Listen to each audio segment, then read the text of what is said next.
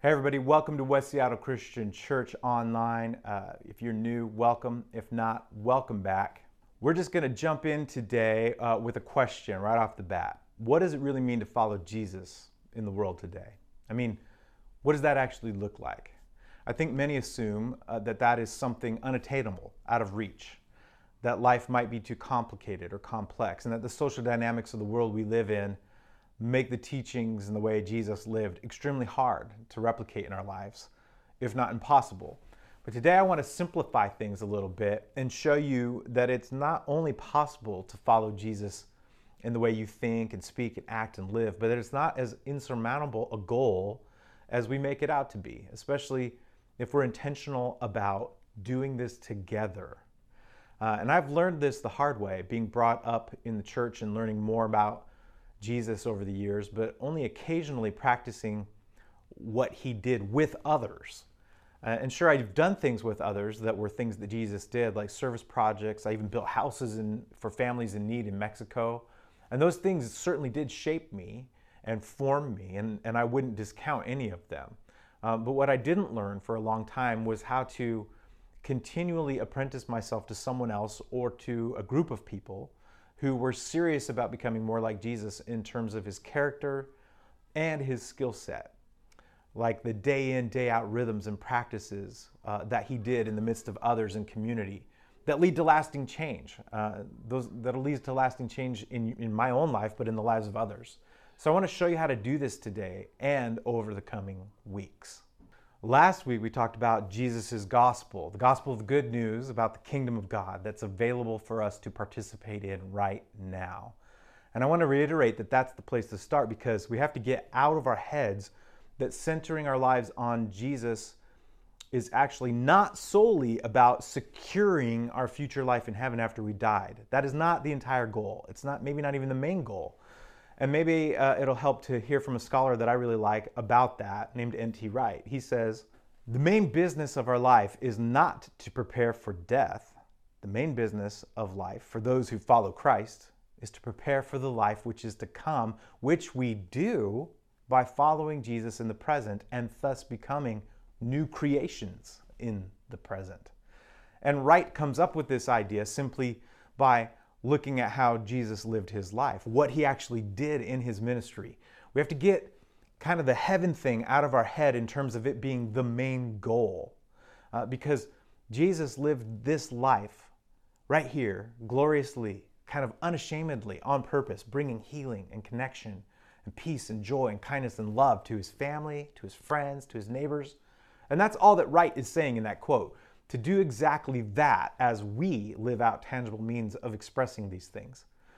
What we're called to do is bring about a foretaste of heaven to everyone around us, and not by expounding what we believe and who we have faith in only, but in addition to that, living out our faith in countless, meaningful, ordinary, intentional ways.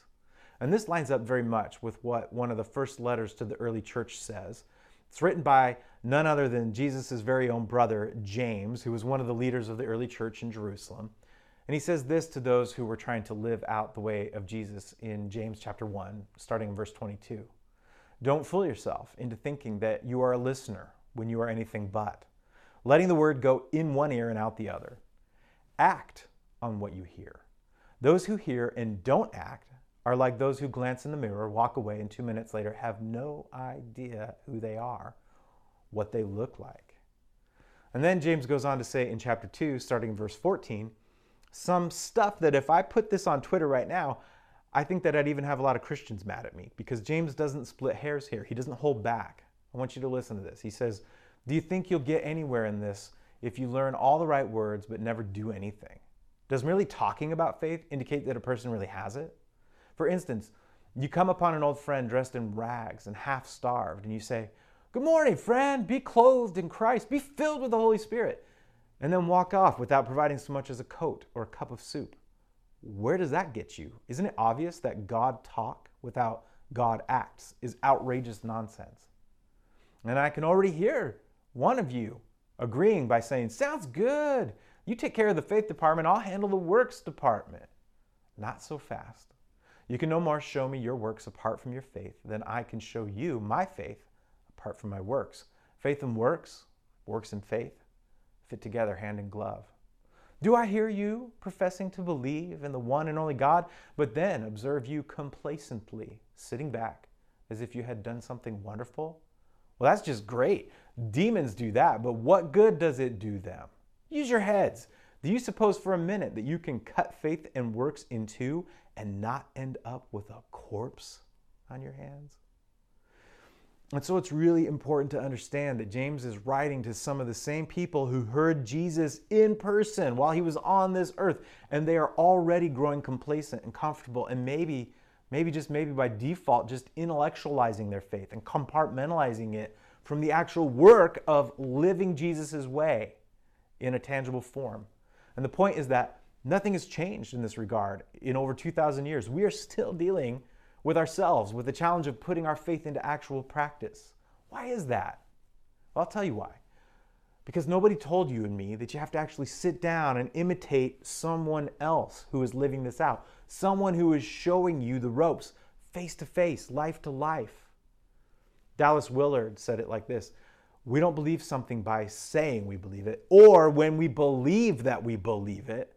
We believe something when we act as if it were true. It's the same with everything else in life that we do. You can't just read about football or soccer or tennis and then just be awesome at those sports. You can't just upload the mechanics of a golf spring from a book and import it into your brain and then go out and get a hole-in-one every time. A pastor I met a few years ago in DC and who I follow on social, on Twitter, her name's Mandy Smith. She said it brilliantly a few weeks ago. She said, we're not called understanders of Jesus. We're called followers.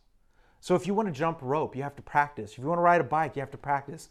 Play an instrument, practice. Excel at a sport, practice. Become a poet, practice.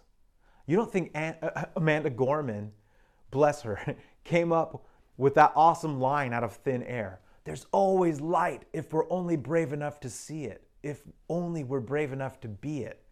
You think she came up with that? It's beautiful. You think, even if it flowed effortlessly in the moment that she wrote it, do you think it just happened? Sure, there's innate talent and skill, but she has practiced writing poetry for years. And so if you really want to be like Jesus, to follow his way, it takes earnest and intentional rhythms and practices. And of course, the place to start is by examining how Jesus did this. Who did he think could do the things that he was doing? Who did he call to live like him right by his side so that these individuals and families could apprentice themselves to him and become lifelong learners of his way, the way of Jesus? He called ordinary people of all types of backgrounds and upbringings, and as they started to follow him and do the things he did for the reasons that he did them, they started a movement called the Way. In fact, that's the title of our series. If you check out all the places in Scripture where the early church is mentioned, the first followers of Jesus were called the Way. It's in Acts 9, 1 and 2. All of them are in Acts. Chapter 19, verse 9, 19, verse 23, 22, verse 4, 22, verse 14, 24, verse 22. And what I know that's like drinking from a fire hose with all those scriptures. We'll put them up on the screen for you so you can check them out, hit pause or whatever later. But what I want you to see is that according to the book of Acts, the Way was more widely known than the term Christian. Acts 11:26 tells us that the followers of Jesus were first called Christians at Antioch.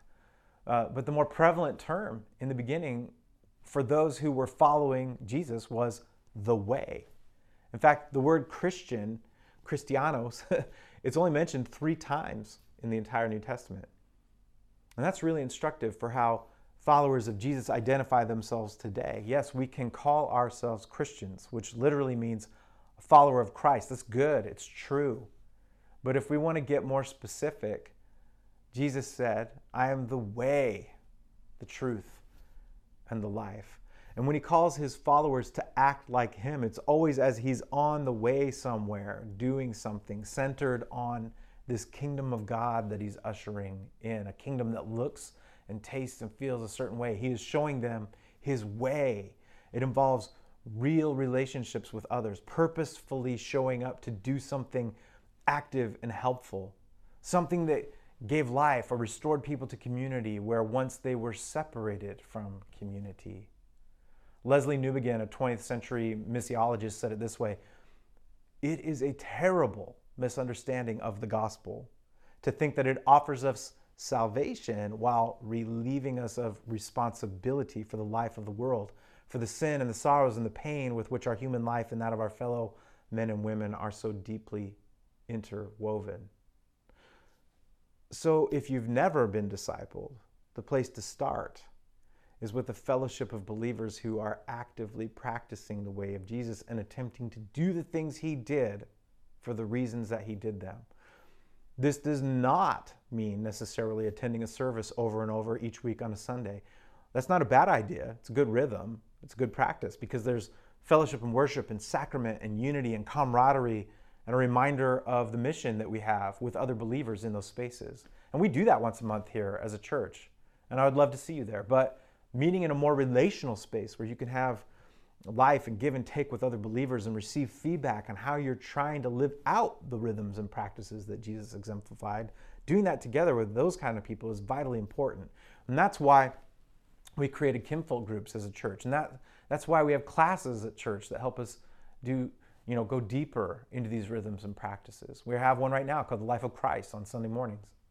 Unfortunately, a lot of modern day discipleship looks like a funnel that looks a little bit something like this. And it illustrates how we attend a big gathering, kind of connect with some people, serve within the church, and then try to go outside the walls to minister to others and live like Jesus. And it's a funnel shape like this because relatively few people make it down to the bottom of this funnel and out the opening. It's just a little drop. A small percentage of Christians end up truly living the rhythms and practices of Jesus that help multiply a group of Jesus followers into a movement. This way appears to produce a small, slow return. If we're paying attention to the story, it's not how Jesus did it. Jesus did it like this. He did not start with a big event that people attended. And even though he drew some large crowds, he didn't spend most of his time there, like working on the Sunday morning service, for a cutting edge weekend service, trying to prepare some kind of mind-blowing, captivating message. He gave most of his time and attention to just 3 people. And then a good amount of time, but slightly less than those first 3, with the rest of the 12 disciples, the other 9. And after that, he devoted slightly less time to a group of about 70, according to the scriptures. And then slightly less time than that to a small group that numbered about 500. And this is why we do things different here at West Seattle Christian.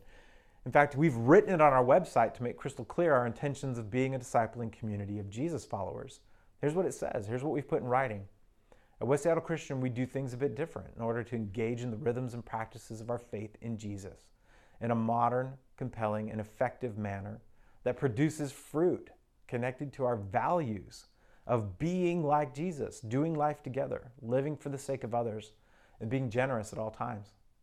To accomplish these goals, we meet by design in a once-a-month rhythm in our worship center for our in-person worship gatherings, twice a month in the future, and other times, and other planned times for specific events, classes, and serving our West Seattle neighbors and wider community. All other Sundays, we gather in our kinfolk groups. We think this is a more intentional, appropriate way to be the church. We are trying to live up to the primary way we think Jesus would evaluate the local church. He would ask, are you making disciples? Does your church cultivate people who live as Jesus did? This is where our heart has to be.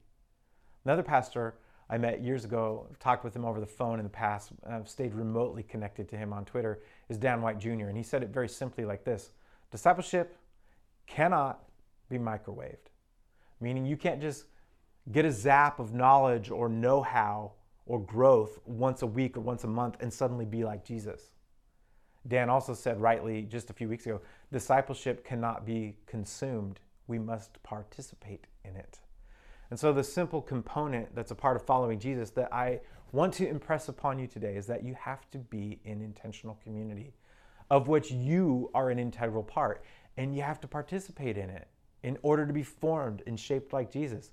The best way to practice is not by yourself, but with others.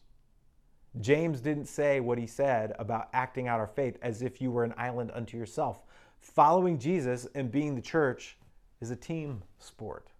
The way you will learn to be with God, learn to care for your inner life, learn to live on mission in your neighborhood for your neighbors, learn to disagree with others without villainizing them or ghosting them. Learn to love your neighbor as yourself. Learn to forgive your enemies. The way to do that is to first and foremost learn to be part of a community that's reaching and striving to practice these things of Jesus. And this necessarily takes patience and commitment, which are two things that seem to be in short supply these days. But we've done our best to open a way for you to do this. We've intentionally disrupted the rhythm of how we do church. We've slowed our heartbeat from a fast pace to something more deliberate and steady for a marathon. Because you can't have relationships with people on fast forward. You cannot compartmentalize relationship to a greeting time and a quick catch up after service on a Sunday morning. We're modeling how we gather by what we see Jesus and his followers doing, and we invite you into that rhythm. Jesus came into this world and he lived his life by interacting in the neighborhood, by eating and drinking in the neighborhood. Really, we would be hard pressed to find any other practice that paints a better picture of the work of the church than that. Eating and drinking in the neighborhood together. Acts 2 says how the early church adopted certain practices and rhythms along these lines. In Acts 2:42 it says this: they devoted themselves to the apostles' teaching and to fellowship, to the breaking of bread and to prayer. Everyone was filled with awe at the many wonders and signs performed by the apostles. All the believers were together and had everything in common. And they sold property and possessions to give to anyone who had need. Every day they continued to meet together in the temple courts. They broke bread in their homes and ate together with glad and sincere hearts, praising God and enjoying the favor of all the people. And the Lord added to their number daily those who were being saved. They broke bread in their homes and ate together with glad and sincere hearts. You're invited today. You're invited to our kinfolk groups. You're invited to add this rhythm and practice to your toolkit of following Jesus. May it be a blessing to you as you follow the way of Jesus.